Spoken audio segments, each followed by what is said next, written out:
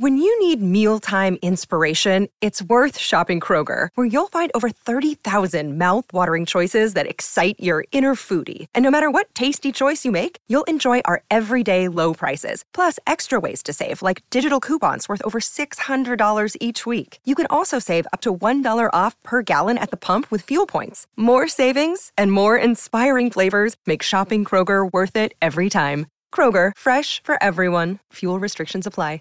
Hello everyone, and thank you once again for listening to the saga of World War II, a Casus Belli project. As always, if you have questions, comments, or corrections, feel free to contact me at casusbellyguy@gmail.com. I always appreciate feedback from listeners, and I try to be prompt in my replies. In this episode, we will finish the Aleutian Islands campaign, that weird back-burner campaign whose major engagements took place just as American troops were landing in the New Georgia archipelago and as Allied forces were descending on Sicily. Though not as impactful as the Solomons campaign or as star-studded as Operation Husky, the Aleutians campaign was still a major commitment on the part of the U.S. military and worth discussing. I also want to make a quick note about nomenclature. In this episode, I'll be referring to Army infantry battalions a lot, so I want to make sure everyone is clear on how I refer to them. Let's take the 1st Battalion, 17th Infantry Regiment as an example. Typically, in Army terms, regiments are referred to by their number and type. So the 17th Infantry is referring to the 17th Infantry Regiment, kind of like how all Marine regiments are just called Marines. The battalion number is just referred to as 1st, 2nd, or 3rd, since battalions are numbered within their regiment. Sometimes, though, they're simply referred to by their number designation. So instead of saying 1st of the 17th, I'll just say the 117 Infantry, or simply 117. I know it's a bit inconsistent, but that's also just the way people actually refer to units in the Army. So who am I to change that? Plus, it lets me have a little bit of variety when referring to the same battalion over and over again. Anyway, let's begin episode 46, Battle of the Backwater. I have been astonished that Japan should in a single day have plunged into war against the United States and the British Empire. What kind of a people do they think we are? Is it possible they do not realize that we shall never cease to persevere against them until they have been taught a lesson which they and the world will never forget?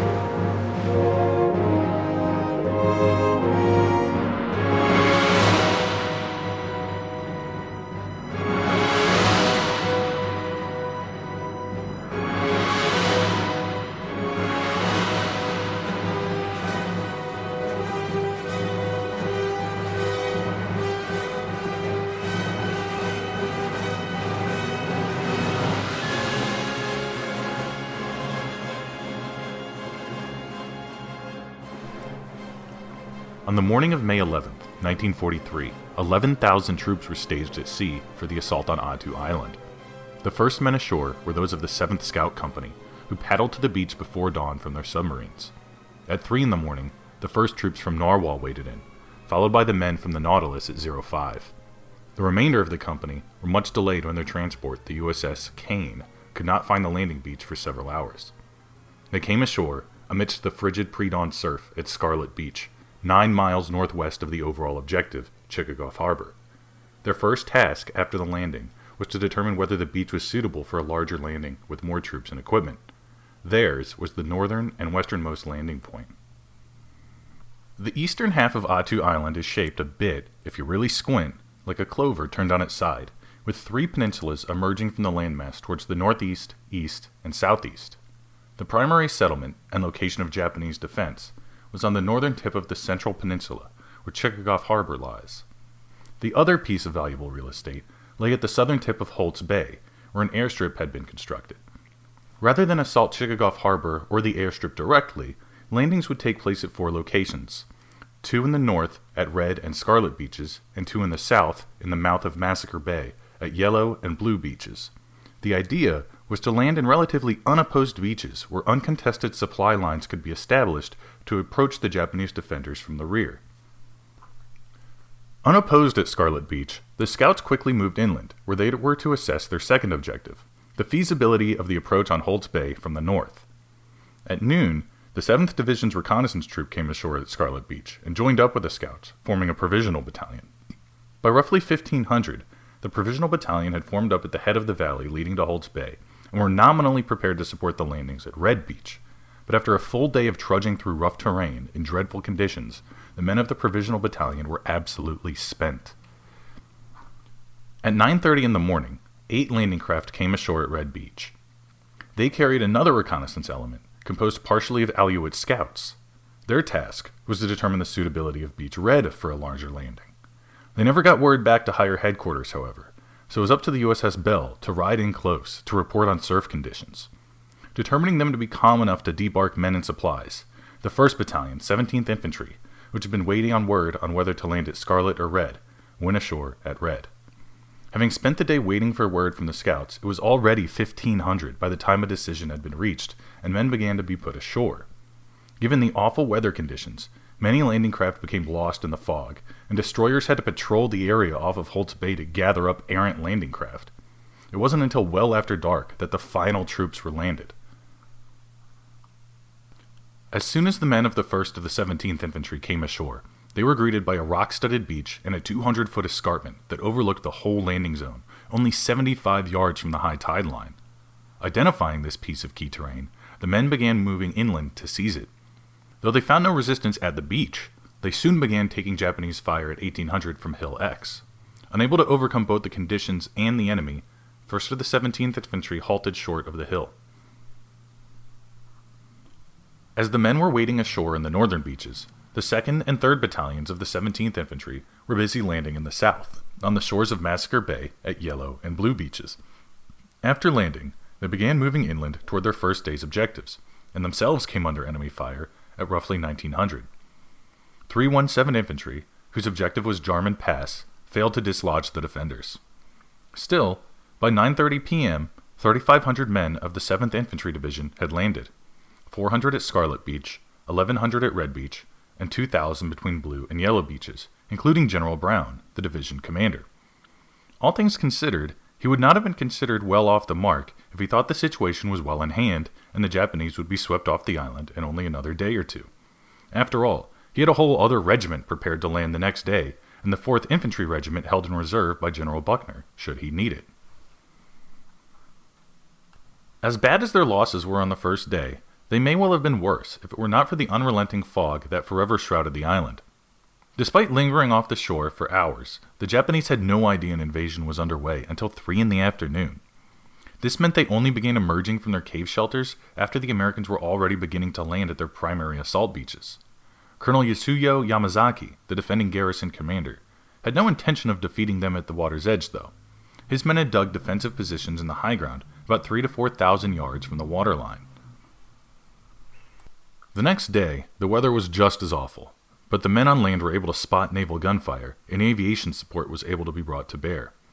The 14-inch guns of the USS Pennsylvania were fired on targets in the west arm of Holt's Bay, just south of Hill X. Following the naval bombardment, at just before noon, aerial bombardment commenced against targets in the same area. The bombers met heavier than expected anti-aircraft fire, so additional 14-inch naval gunfire was requested to suppress the AA positions. This time, the USS Idaho let loose 48 rounds of high explosive. It's unclear whether the positions were destroyed in the bombardment, but Idaho would be busy again later in the day.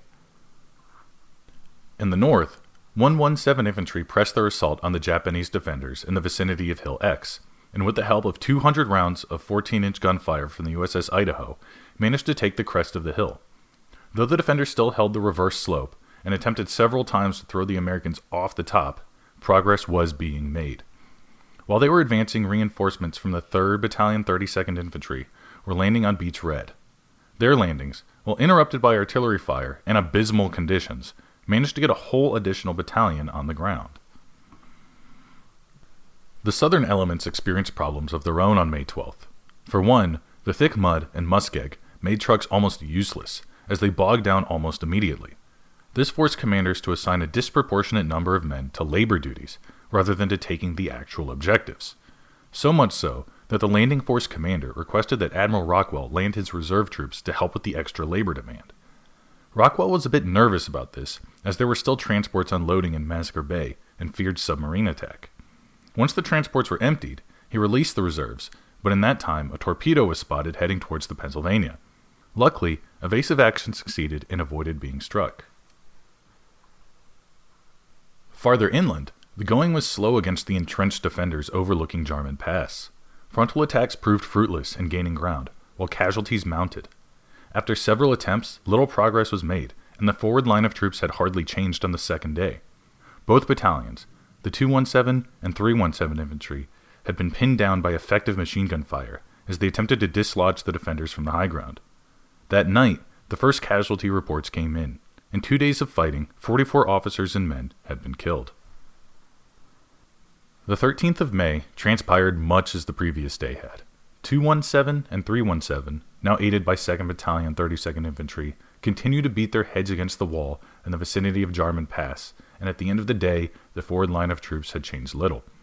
In the north, 117 Infantry held on to Hill X and beat back several Japanese attempts to shove them off the top of the hill, but themselves made no further progress. Overnight shelling had slowed 332nd Infantry's unloading progress, but by day's end, they were in the fight as well, moving up to support 117 Infantry. There was some progress made in establishing artillery positions at least.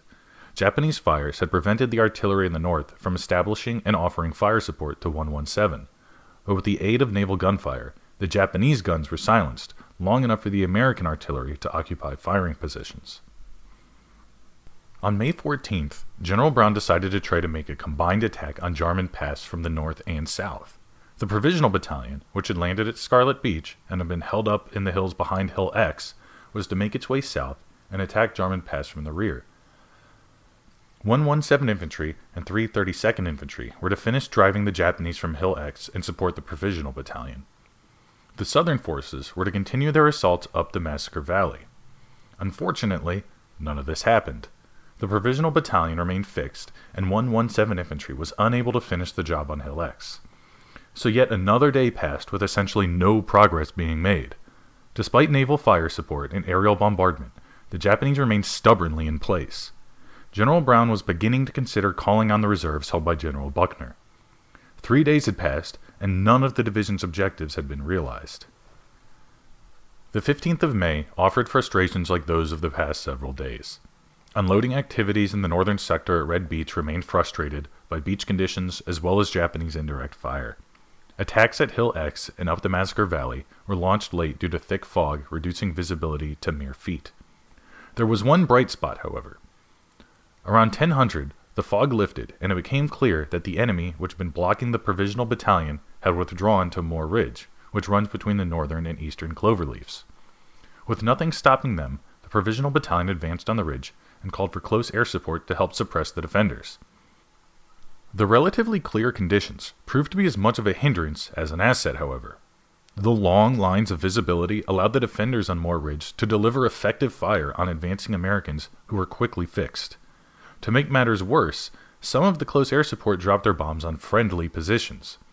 The Provisional Battalion would halt short of Moore's Ridge by the day's end. In the southern sector, essentially no progress was made once again. At 11:40 a.m., another torpedo attack was spotted and successfully avoided, but the pressure was mounting to withdraw the ships from the bay. That afternoon, General Brown went aboard the Pennsylvania to conference with Admiral Rockwell. He pleaded for more men and construction equipment, arguing that all available forces had already been committed and were insufficient to secure the island. The comments from the meeting were forwarded to Admiral Kinkaid and General Buckner and General DeWitt back on Adak.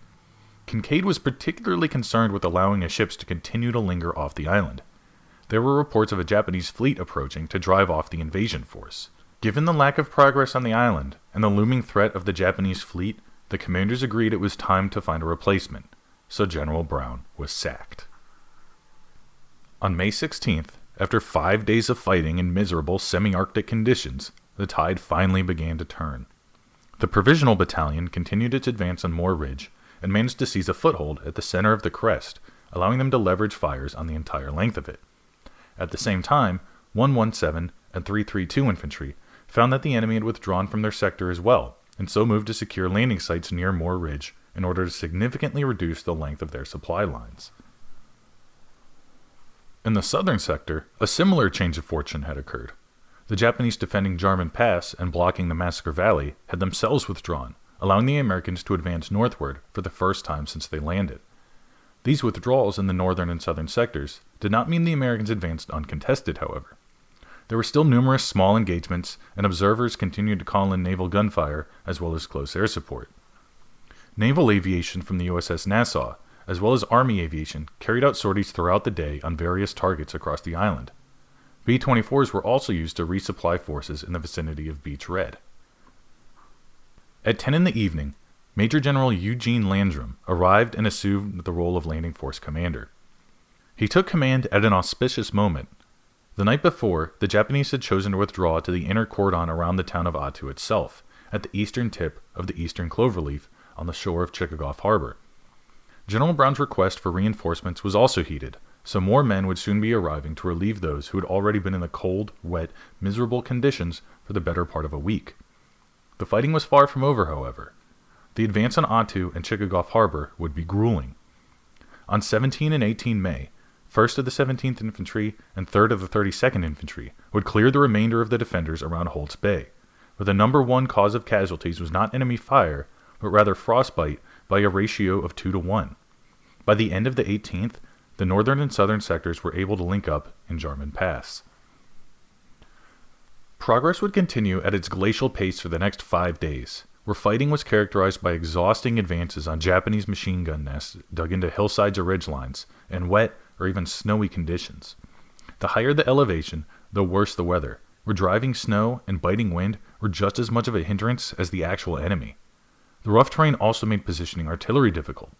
In many places, the ground was too rough, but where it was flat enough, the ground was generally a soft muck that was best avoided. On May 27th, American forces had reached the town of Attu itself, but the Japanese continued their dogged resistance. An area known as the Fishhook region was captured that day when 5 companies climbed a 60-degree incline to enter and clear it in detail at extremely close quarters and savage fighting, repeatedly using grenades, rifle butts, and bayonets. On the 29th, the defenders would launch a massive counterattack of roughly 700 to 1,000 men down the Chickagoff Valley in an attempt to take Jarman Pass and wreak havoc in the American rear area. They threw everything they had left into the effort and quickly overran the 317 Infantry defensive positions, assaulting the battalion as well as the regimental command posts in the lowland near Sarana Bay. They managed to cut all the telephone wires in their path, severely impacting command and control in the immediate area as well. General Landrum was forced to commit the division reserve to halt and repel the counterattack. The reserves were successful in stopping the advance, killing over 100 of them, while scattering the rest in disorganized bands that continued to harass American forces and had to themselves be cleared in detail. The next day, the counterattacking force made one last thrust that was easily halted. 317 Infantry killed at least 50 of them in repelling their assault. Meanwhile, the main effort continued to drive on Chickagoff Harbor and made it all the way to the waterline. By this time, the Japanese forces were spent. The counterattack had consumed nearly all of the rest of his combat power, and despite some initial success, it proved fruitless. Though some small pockets had to be cleared out, the fighting was all but over by May 30th. There were some aerial attacks on the ships supporting the invasion, but they proved ineffectual as well. All told, American forces suffered 549 men killed and 1,148 wounded, along with 2,100 non-battle casualties, mostly trench foot and cold weather injuries, out of the total attacking force of 15,000. A total of 2,351 Japanese corpses were found, though it's presumed several hundred were either never recovered or were buried by their comrades during the battle. Only 28 Japanese prisoners were taken. Following the battle, the engineers determined that the site of the airfield near the east arm of Holt's Bay was rather poorly chosen, and so abandoned it to build a new airfield at a more advantageous location. The Attu operation, though largely forgotten today, was a uniquely miserable campaign. American soldiers had to face a tough, determined enemy dug into difficult terrain in the most miserable weather imaginable. For 3 weeks they suffered biting cold, fierce winds, driving rain, and even wet snow at times. The Japanese fought with their characteristic tenacity, engaging in brutal hand-to-hand combat and fighting to the last man. All of this for a tiny spit of nearly inhospitable land on the far northern periphery of both the United States and Japanese empires. The battle did yield some good data for American planners, however. It was clear from battle damage assessment that naval gunfire was not particularly effective at destroying dug-in fighting positions. It was, however, extremely effective at suppressing the enemy. The few captured Japanese, along with the documents discovered, attested to the devastating effect naval gunfire could have on the morale of soldiers it was directed against, hence its major suppressive effect. It's hard to man a machine gun or dial in an artillery piece when a 1,400-pound slab of high explosive is detonating anywhere near you, and you know more is coming your way. It also had a demonstrable positive effect on friendly morale. I guess something about the roar of 14-inch guns flying toward the enemy was comforting to the infantry. When combined with aerial support, naval gunfire could provide sufficient cover to allow friendly units to maneuver relatively unharassed and with only minor casualties. Due to the extreme nature of the weather and terrain, enormous amounts of ordnance were used for relatively little material destruction. Naval vessels from destroyers to battleships fired hundreds of rounds each to achieve suppression. The infantry still had to fight through and clear their enemies out. One small luxury soldiers on Attu received was hot food. Since the supply lines from beachhead to the forward line of troops were so short for so much of the battle, landing craft were able to deliver 2 hot meals a day for 1,200 troops, consisting of coffee, cocoa, beans, and chili. Obviously, not every soldier was able to enjoy the simple pleasures of a hot meal, especially those who were farther from the beachheads, but 2,400 hot meals a day is nothing to sneeze at. In cold, wet conditions like those on Attu, a simple hot meal can go a long way to improving a man's fighting spirit. The battle for Attu ended up being one of the most grueling the U.S. military would fight in the entire war. In terms of raw numbers, it cost 71 American casualties to inflict 100 on the enemy, second only to Iwo Jima in exchange rate. In light of that fact, it's unclear to me how to judge General Brown. It's true that after 6 days of fighting, he had achieved remarkably little, but he had invaded an incredibly rugged and unforgiving island against a prepared and motivated enemy. Sure, General Landrum began seeing success almost as soon as he took command, but to me that just seems like a bit of bad luck on Brown's part. The Americans weren't the only ones suffering from the extreme subarctic conditions on the island. After 6 days of relentless aerial, naval, and infantry assault, the Japanese must have been exhausted. Sure, they had beaten back numerous assaults, but we have to assume that they sustained heavy casualties and had expended significant ammunition in that time. By the time Brown was thrown out and Landrum brought in, the Japanese probably had little left to throw at the Americans, and thus withdrew to a tighter perimeter with shorter supply lines from their headquarters in the town of Attu. Had Brown been left in charge for another 48 hours, his fortunes would certainly have turned around, just like they did for Landrum. It's also hard to say what he should have done differently. Attu had very limited landing beaches and even more limited avenues of approach. Even if the island were dry and the weather pleasant, it would have been a nightmare to assault. Add in snow and rain and that deplorable muskeg, and your problems are only compounded. Given all of that, I think history should be kind to General Brown. There was little else he could have done with the situation he was handed, and impatience on the part of his leadership led to undue embarrassment for him. Having secured Attu and getting a functional airfield operational by June 9th, it was time to prepare the invasion of Kiska. Admiral Kincaid and General Charles Corlett, the ground forces commander for Kiska, did not want this invasion to suffer the same problems and setbacks as that on Attu, so made a few corrections. First, they made sure they were outfitted with proper cold weather gear and footwear. Intelligence estimated the Japanese garrison at about 10,000 men, 4 times the number present on Attu, so significantly more troops, roughly 30,000 American and 5,500 Canadian, were assigned to the invasion.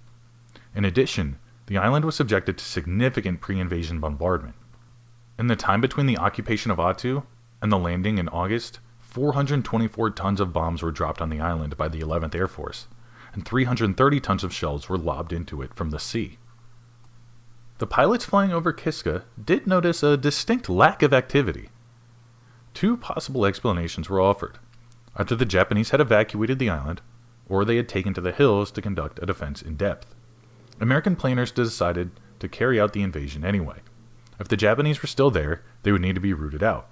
If they were not, then the landing forces would still get valuable experience in conducting a full-scale rehearsal of an amphibious operation. On August 15, 1943, over 100 ships assembled off the western coast of Kiska. Luckily for the invasion force, the usual dense fog had lifted, and relatively calm, clear conditions prevailed during the landings. The soldiers did not encounter any resistance as they unloaded, and by 1600, 6,500 troops had debarked. For the veterans of Attu, this was not reassuring. They had seen a similar lack of activity at the beaches in the previous operation, and had expected to encounter resistance when they began scaling the ridgeline along the spine of the island. As the Americans and Canadians continued to unload and move inland, they would not encounter any Japanese resistance for the duration, because they had, in fact, invaded a desert island. The Japanese, to U.S. intelligence's great embarrassment, evacuated 2 weeks earlier. Knowing that the island had effectively been cut off after the fall of Attu, Japanese leadership elected to undertake one mass movement to get all of their troops off the island. On July 29th, they brought in a fast-moving force of cruisers and destroyers, loaded up all 5,000 men on the island, and left, apparently without a trace because they were never detected by American aircraft or ships. The total lack of defenders did not mean the invasion was a bloodless affair, however. 21 soldiers died in a friendly fire incident, and 121 casualties were sustained either to injuries or cold weather. The Navy suffered 70 dead and wounded when a destroyer struck a mine. All told, 313 casualties were sustained in the operation until August 24th, when General Corlett declared the island secure.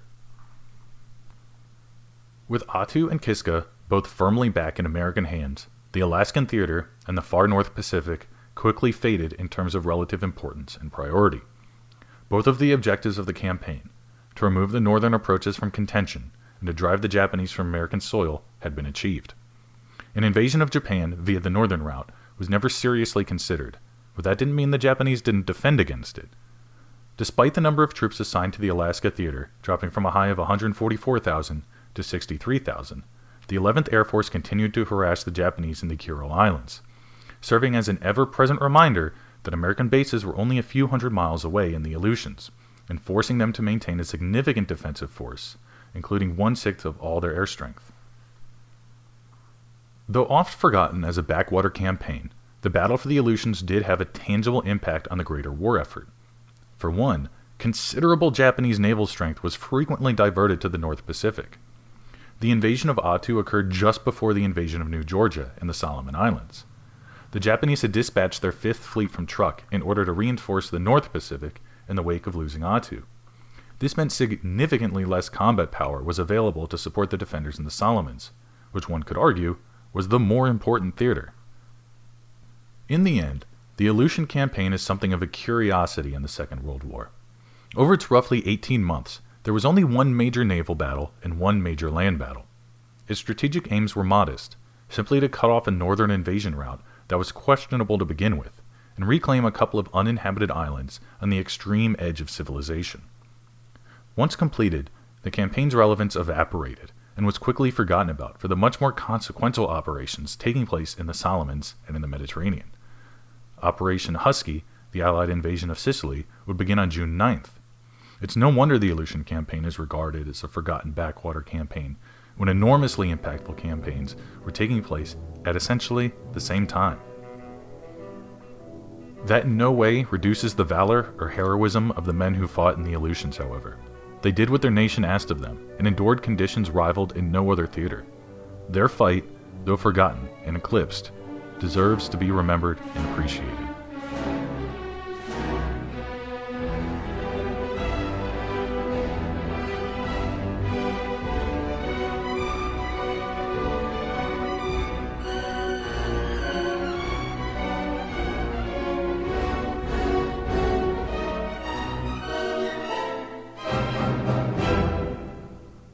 Save big money when you start your next project today at Menards. Convert your current recessed lighting with energy-saving LED downlights from Fight Electric. They're bright and install easily in just minutes. They also go from regular lighting to nightlight mode with just a simple flip of a switch. Save big on all Fight lighting products now at Menards. Shop our lighting options today in-store and on Menards.com.